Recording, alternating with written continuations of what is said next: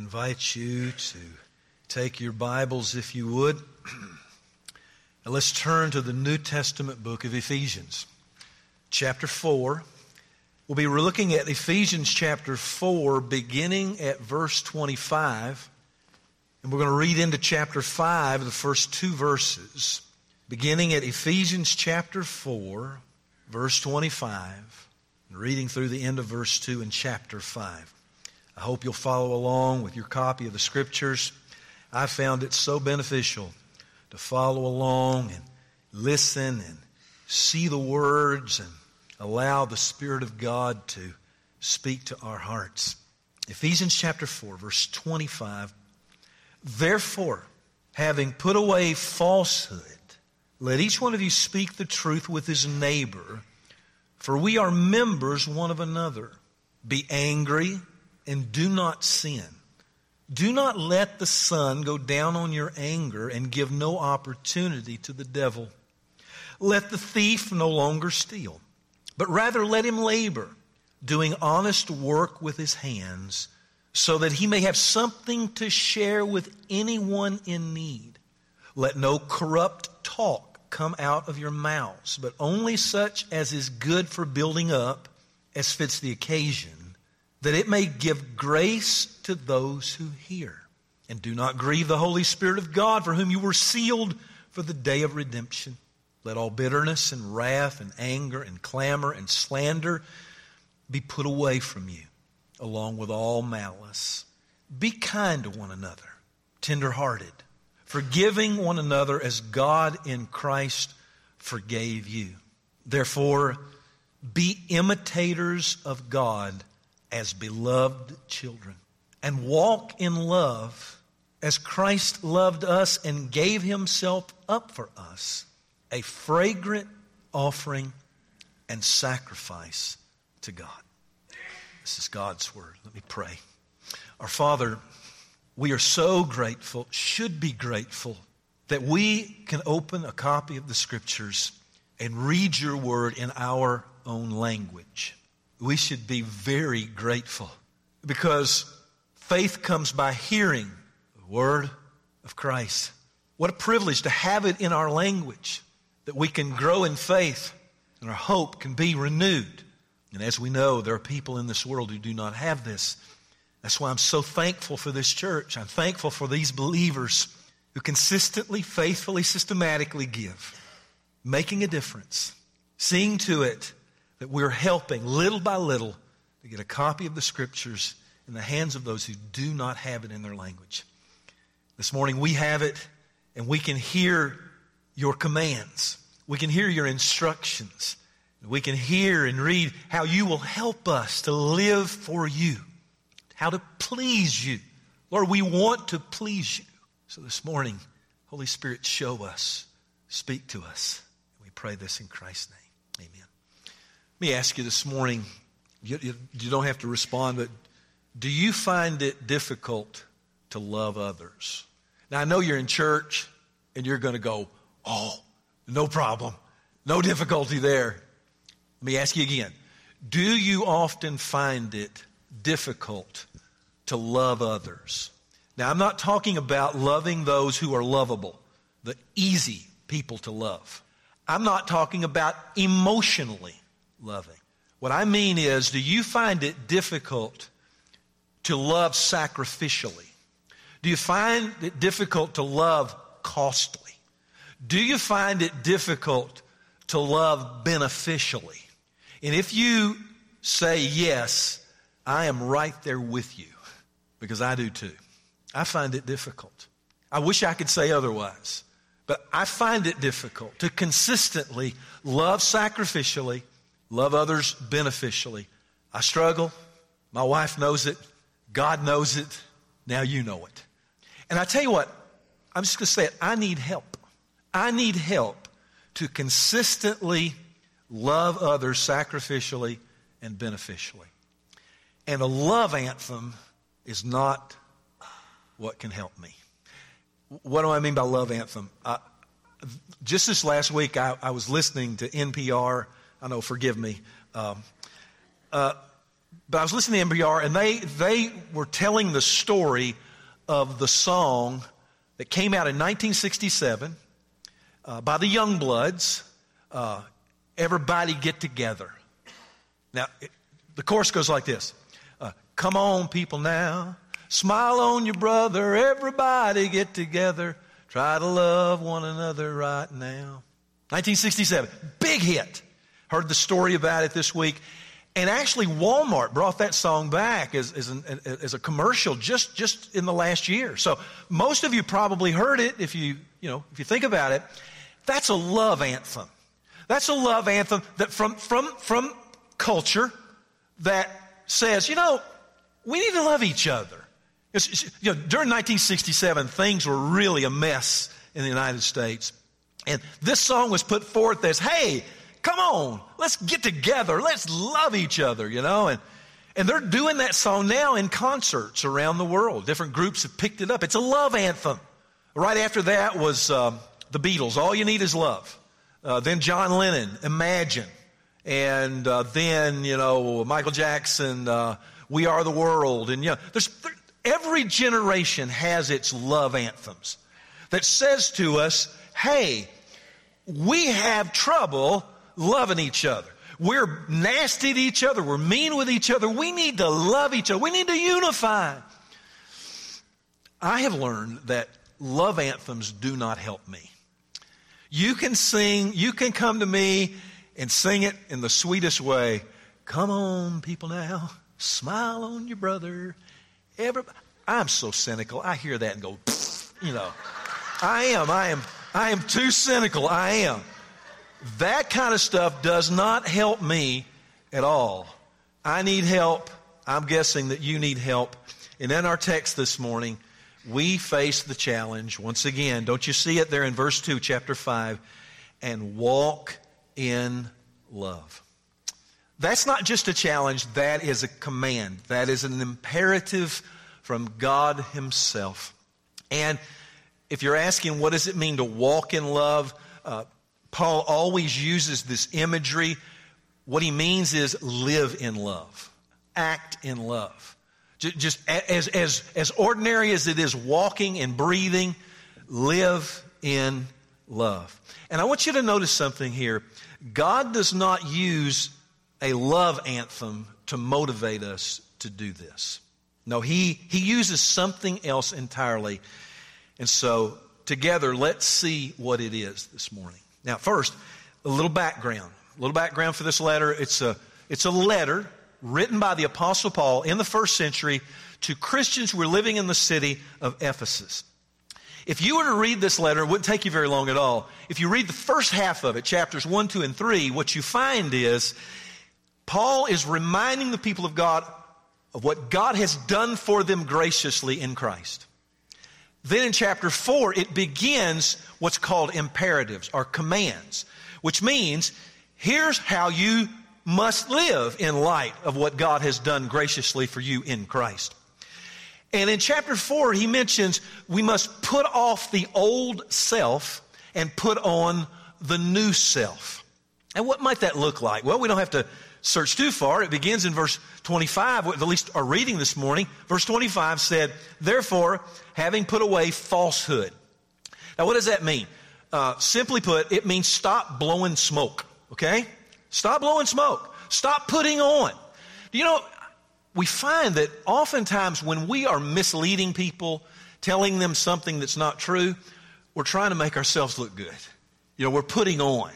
We don't tell it this way, we'll tell it this way, and we'll look better. Because that's often what we want. We're seeking glory and attention and appreciation and all that kind of stuff. And so now that we're in Christ, now that we're loved by the greatest and most important being in the universe, stop doing that. Stop lying. Stop misleading. Stop blowing smoke. Stop putting on. Then he goes on to say, we need to learn how to manage our anger. Be angry, but sin not. Then he tells us, don't steal. Stop stealing. Work. And be able to give, to benefit others who are in need. Then he goes on to watch your speech. Oh my goodness. Watch how you talk. Watch how you communicate. Then in verses 31 through 32, look at those with me. Let all bitterness and wrath and anger and clamor and slander be put away from you, along with malice. Positively, though, put on, be kind to one another, tenderhearted, forgiving one another as God in Christ forgave you. Now, stop right there before anyone gets misled. Do not think that we have just read a list of straighten up your life and God will accept you. No, this is written to Christians who have already been forgiven. They've already been forgiven. They've already received the grace of God, because it just said in verse 32, as God in Christ forgave you. So this is not an invitation to say, okay, I'm going to stop lying, stop doing this, and then I'll be so nice and clean, God will accept me. No, He's already received us in Christ. We're already loved and accepted. So in verse 5, or chapter 5, I should say, verse 1, it leads right into the word therefore. In other words, since God has forgiven you, since He's been so gracious, be imitators of God. Like beloved children. You know, you've probably experienced those times if you had little children in your life. You do something and you see them over there doing it. You got a hammer, then they got their plastic hammer, and they're already trying to imitate you. And so we're being told here, just like children imitate their father, we who have been redeemed and shown grace by our Father, we are to imitate Him. And so here's what I want to do this morning. Do two things, not three, not four, but two today. Two things I want to look at. First is how Christ's love for us pleased the Father. And then secondly, how our love for others pleases the Father. Both points about pleasing the Father. My guess is that when we're really thinking right, we're really going at it right, we want to please our Father in heaven. We want to do that. And so any instruction that will help me to do that, I want to hear it. And so first, how Christ's love for us pleased the Father. Chapter 5, verse 2, again, and walk in love. Now, as you're reading the Bible, I need help. I need things defined. I need things drawn out for me. And so my first question would be, well, what does that look like? What does it look like for me to live my life in love? And God does not leave me in mystery, because the very next word, He says, and walk in love as. You see it? As. What that means is God is getting ready to tell us, I want to show you a model for living your life in love. What is it? As Christ loved us. Okay? Now, we stop there for just a moment. We think, okay, how did Christ love us? Let's kind of tease that out just for a moment. Well, notice the next phrase, and gave Himself up. When you find that phrase in the New Testament, and you do a few times, it means Christ giving His life away. It means His death upon the cross. He gave Himself to us. Now first, what we need to see is this. What kind of love are we looking at here? First, we're looking at sacrificial love. He gave Himself away. It was a sacrificial love, a costly love. So already we're learning we're to walk in love as Christ loved us. And so we're to live loving to others, sacrificially costly. But there's one other thing. You see what it says next? And gave Himself up for us. Not only is Christ's love sacrificial and costly, it is beneficial. He gave Himself up for us. His death, His sacrifice benefited us greatly. And so to explain Christ's loving sacrificial death, Paul goes on to use the imagery of fragrance. Look at verse 2. I want you to see this. And walk in love as Christ loved us and gave Himself up for us, a fragrant offering and sacrifice to God. I don't know what it was exactly, I can't remember, it's been a few months ago, that drew me to this verse. There was something I read, an article or something that caused me to go to this verse. And as I looked at it, as I went over it again, and I decided I want to preach on this Palm Sunday, Holy Week, leading up to Good Friday. That word fragrant. A fragrance is a smell that is usually a pleasant smell. For example, perfumes are often cologne, perfume, often called fragrances. Now, I would imagine that if you have a certain fragrance that really gets your attention. Coffee drinkers out there, you smell that morning brew of coffee, and you have your favorite coffee, and you smell it, it's like, wow, that is so good. That is so pleasing to the senses. Now, for me, it's not coffee. It'd be bacon. Bacon frying. How many of you like bacon? You smell bacon, and what a fragrance. Man, that is a good smell. And so that's a fragrance, as opposed to an odor. Odors are almost always things that smell bad. Fragrances are things that smell good. And so to help us, I'm going to call out my trusty assistant. Trusty assistant, will you come and join me here? If you will put on the blindfold.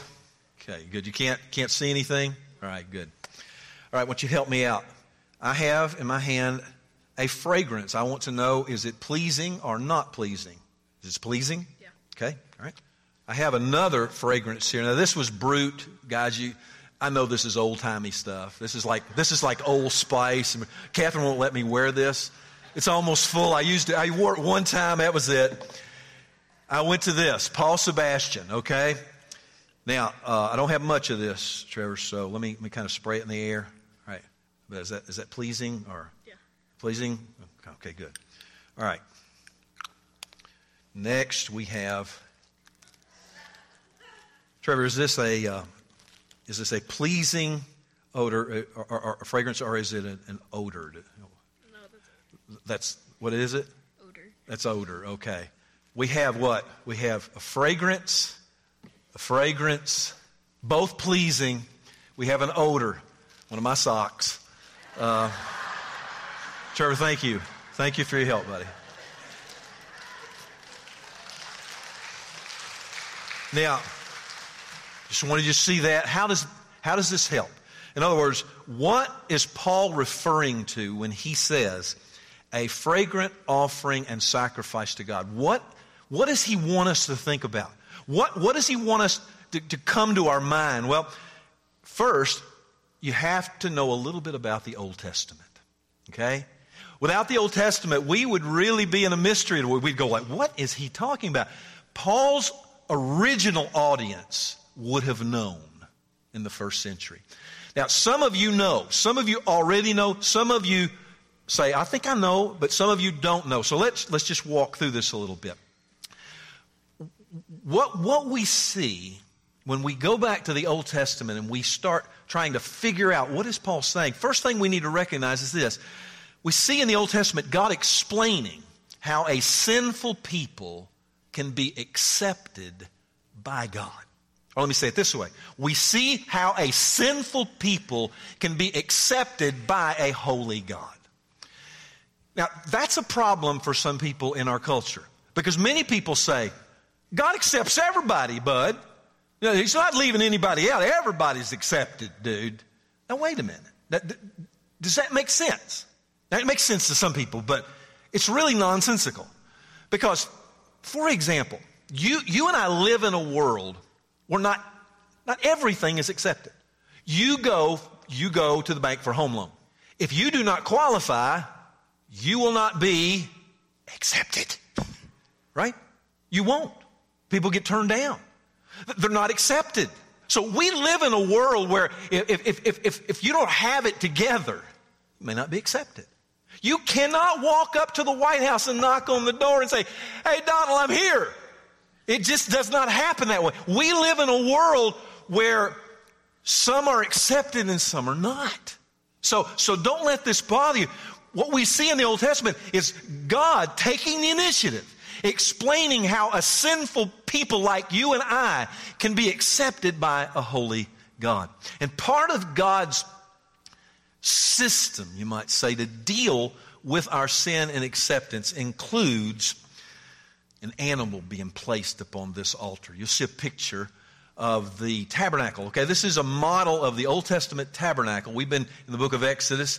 You see, this is the model. Now, right here, this piece right here is called the brazen altar. You would enter as a worshiper, you would enter this gate or this curtain, and you go in. The first thing you would see is the brazen altar. And what you would experience is this. There was a fire going on at that altar continually that did not go out. And there's certain aromas I'm sure that you would have smelled, because what you're going to do is you're going to bring your sacrificial animal. Let's read it. In Leviticus 1 and 3, you'll see this. God is speaking and said, if the worshiper's offering is a burnt offering from the herd, he shall shall offer a male without blemish. Now notice this. He shall bring it to the entrance of the tent of meeting, that he may be accepted before the Lord. Now that's God saying, there's a way. I'm going to make a way that sinful people can be accepted. So they're going to bring a sacrificial animal. Now I know you're saying, for many they say, this is so primitive. This is so unpleasant. But I just want you to consider the precious truths that are conveyed here. Notice the next verse, Leviticus 1 and 4. He, the worshiper, shall lay his hand on the head of the burnt offering, and it shall be accepted for him to make atonement for him. Now just stop there. You're the worshiper. You're coming sincerely, genuinely as a sinner. You're bringing your sacrificial animal. You come and it says, he shall lay his hand on the head of the burnt offering. This animal is going to be a burnt offering in just a moment. And the worshiper is to lay his hands on. Now, something that helped me this week that I learned, and it's just wonderful things about Bible study. The word lay in the Hebrew literally means to lean into. To lean into. Or another way of putting it, to press down upon. In other words, the worshiper would stand there and he wouldn't just reach over and just touch the head. No, he leaned into the animal. He put his hand on it and pressed in. It was kind of like, it's the word used for a person having a cane, and they lean on that cane for support. What's happening here? What's all this stuff mean? What's happening is the worshiper is identifying with the animal. What it says, he shall lay his hand on the head of the burnt offering, and the sacrifice, the animal, it shall be accepted for him to make an atonement for him. The animal has become a substitute. And when the worshiper lays hand, pressing in, leaning upon, he is saying, I, the sinner, approach God leaning upon this blameless sacrifice. And then we read just a few verses later. Look at this. And Aaron's sons of the priest shall arrange the pieces, the head, the fat on the wood that is on the fire of the altar. But its entrails and its legs he shall wash with water, and the priest shall burn all of it on the altar as a burnt offering, a food offering with a pleasing aroma to the Lord. Now what? Look, is this just God?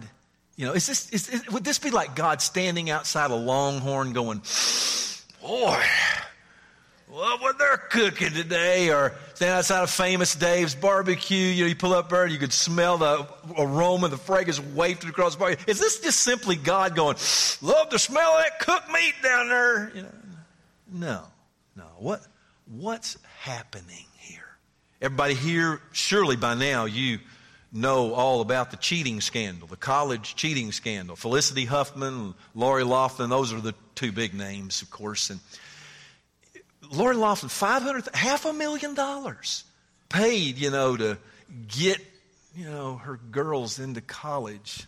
And we know something's wrong with that. We know instinctively, don't we? When it came out, we were all like, what? Them cheaters. Now imagine for just a moment. Lori Loughlin walks in. She's standing before the judge, and she's like, I'm so sorry. I'm so sorry. I was such a fool. What did I do? I'm so sorry. Judge is moved. Oh, my goodness. You seem so sincere. Don't worry about it. You can leave. She's walking out of the courthouse. You're standing there, and Lori looks over, and she goes, And you go, whoa, here, she's not sincere. She's faking it. This is wrong. Somebody needs to be punished. Justice. What is God wanting us to see in all of this that we've been looking at? He's wanting us to see the horror of our sin against a holy God. He's wanting us to see, as they looked at that altar and they could smell that burning flesh and that animal who was alive, who is now dead as a substitute for the worshiper. He was wanting the worshiper to see that, yes, the wages of sin really is death. The worshiper would watch as the animal bled, died, and was consumed on the altar. And as the aroma, listen, as the fragrance rises into heaven, God is pleased. He's pleased because of a substitute, of sacrificial, beneficial love. God's holiness, His justice are satisfied, and He is pleased. And this is what Paul is referring to in verse 2 when he said, a fragrant offering and sacrifice to God. Let's look at it. You'll see it on the screen. And walk in love as Christ loved us and gave Himself up for us, a fragrant offering and sacrifice to God. Now, I don't know if any of you have seen the movie. It's out right now, Hotel Mumbai. I look around at you and I probably think that's probably not your kind of movie. But it's based upon a true story. 2008, there were a group of terrorists who came in to the hotel with the intent of killing everybody inside. They went into the dining room. They just mowed them down as they sat at the table. 200 people dead that night. But there was one who lived. A reporter was interviewing a guest who had been at the hotel for dinner that night. The guest described how he and his friends were eating dinner when he heard gunshots. Someone grabbed him and pulled him under the table. The assassins came striding through the restaurant, shooting at will until everyone, or at least so they thought, had been killed.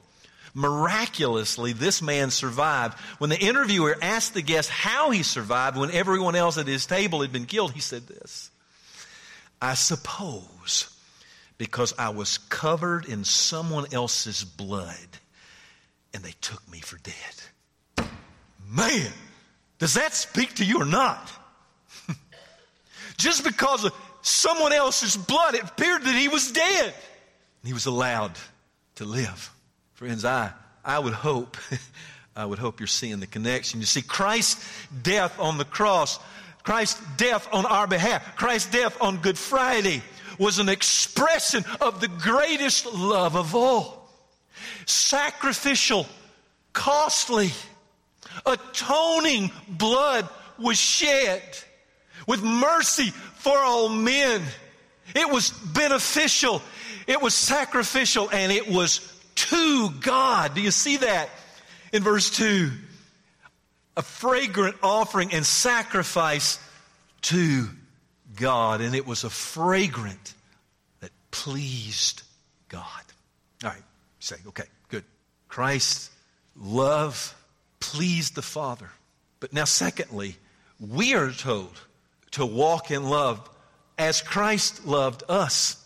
And so now let's ask how our love for others pleases God. Josh played a song during the communion time when we were being served.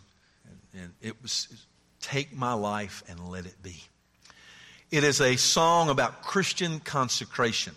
It is the one who wrote it and those who sing it. It is basically saying, Lord, since you have given your life for me as an expression of love, the only fitting response is that I give my life to you. So, it's take my voice and take this and take this, take my life. But there's one verse that drew my attention this week. It's take my hands and let them move at the impulse of thy love. Remember that verse? Take my hands and let them move, what? At the impulse. An impulse is a strong urge to act. It's like, I've got to do this. But because of this, I've got to do this. That's what the songwriter was meaning. And when we sing it, Lord, take my hand. Your hands were nailed to a cross. Take my hands and let them move at the impulse, the strong urging of what you have done for me. That is what Paul is speaking of here. And as we reflect upon Christ's sacrificial love, it becomes a powerful motivator for us to act in love. See, God doesn't give us a love anthem and say, just sing this and this will get you going. No, He shows us love in action, the love of His Son. But now, let's stop here and let's kind of turn it toward home, because here's the important question. How does our love for others please God? And how do we know that it even does? Because you say you go today and you go, all right, I'm challenged, I'm ready. By God's grace, I'm going to love others this week. And you get to about Wednesday, and again, it's sacrificial love, it's costly love. It's not always responded to well, perhaps. And you may get weary, and then you may say, is God even pleased with this? I mean, I know I'm supposed to say yes. I know I'm supposed to say yes. But is He really? And how can I know that my love, my sacrificial, beneficial, costly love for others, how can I truly know that it pleases God? Answer. Paul's letter to the church at Corinth, 2 Corinthians, you'll see this. Look at this with me. But thanks be to God, who in Christ always leads us in triumphal procession, and through us spreads the fragrance of the knowledge of Him everywhere. For we are the aroma of Christ to God among those who are being saved and among those who are perishing. To one, a fragrance from death to death, to the other, a fragrance from life to life. Now let's hold that there for just a moment. Let's just understand what Paul's saying. Christ always leads in a triumphal procession. Paul's using imagery here. Okay? He's using imagery of his day. A king, a general, coming back in victory, in triumph. Big parade going through the middle of Mount Washington. There's musicians, plenty of horses, wagons, gilded wagons. This is a big deal. The general, the king, has come back in victory. It's a triumph. In the midst of this parade, there are pagan priests burning incense. Yeah. And what was happening is, long after this procession went by, it's moving through and moving through and moving through. Long after it had gone by, the aroma of the incense hung in the air. It's like a person with a lot of perfume, a lot of cologne. They come into your office, and they leave, and an hour later, the aroma, the fragrance is still there. What is Paul getting at? Paul is describing God's triumphal procession. He says that through us, do you see that? And through us, through Christians, through the church, spreads the fragrance of the knowledge of Him everywhere. And then, for we are the aroma of Christ to God. What's going on here?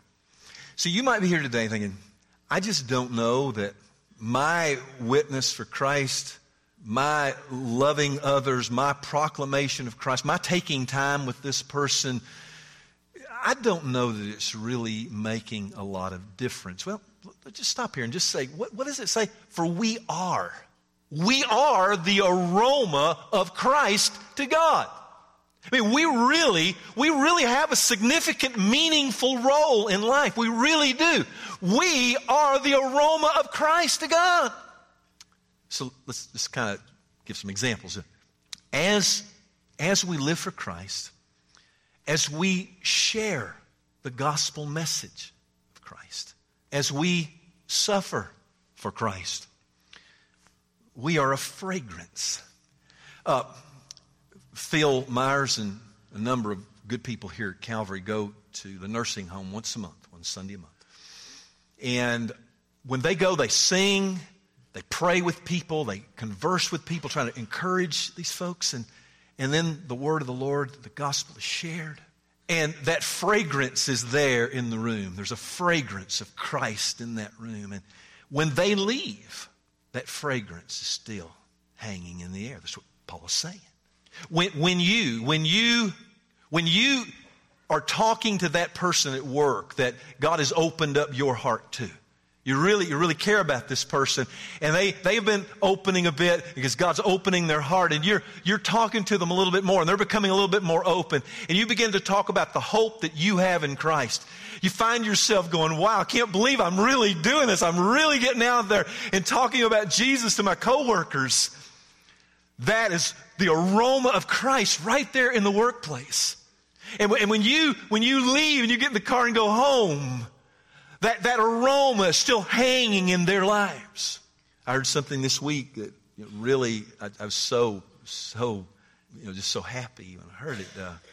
Raquel Heacock was telling me that her sister Brooke, who works in the neonatal care at Kosare Hospital, there are occasions where some of the preemies do not make it, and sometimes the chaplain is not available. He's busy somewhere else or just not there at that particular time. And I heard that Brooke, on occasions, has stepped up to talk with those parents and try to be some consolation, some comfort to them in the most difficult time of their life. The aroma of Christ. The aroma of Christ. And our proclamation of Christ is like a strong fragrance that hangs in the air even after we're gone. God uses that. God uses you. God uses me. He doesn't give us a love anthem. No, He gives us a person and says, hey, walk in love. And you want to model, look at my son. Sacrificial, costly, beneficial love. Brothers and sisters, this Friday, Good Friday, commemorates Christ's sacrificial death, an expression of His love for sinners, enemies. We were enemies. It was a fragrance that pleased God. And for all of us who have experienced this love through faith, we are called to go at the impulse of His love and walk in love. And in doing so, friends, when you do this week, when you say, Lord, use me today. Let me be an aroma of hope, an aroma of grace. Let my speech be gracious. I'm yours. I'm in your hands. I'm your vessel. I'm your messenger. And in doing that, be the aroma and fragrance to God which is pleasing to Him. I know you want to please God.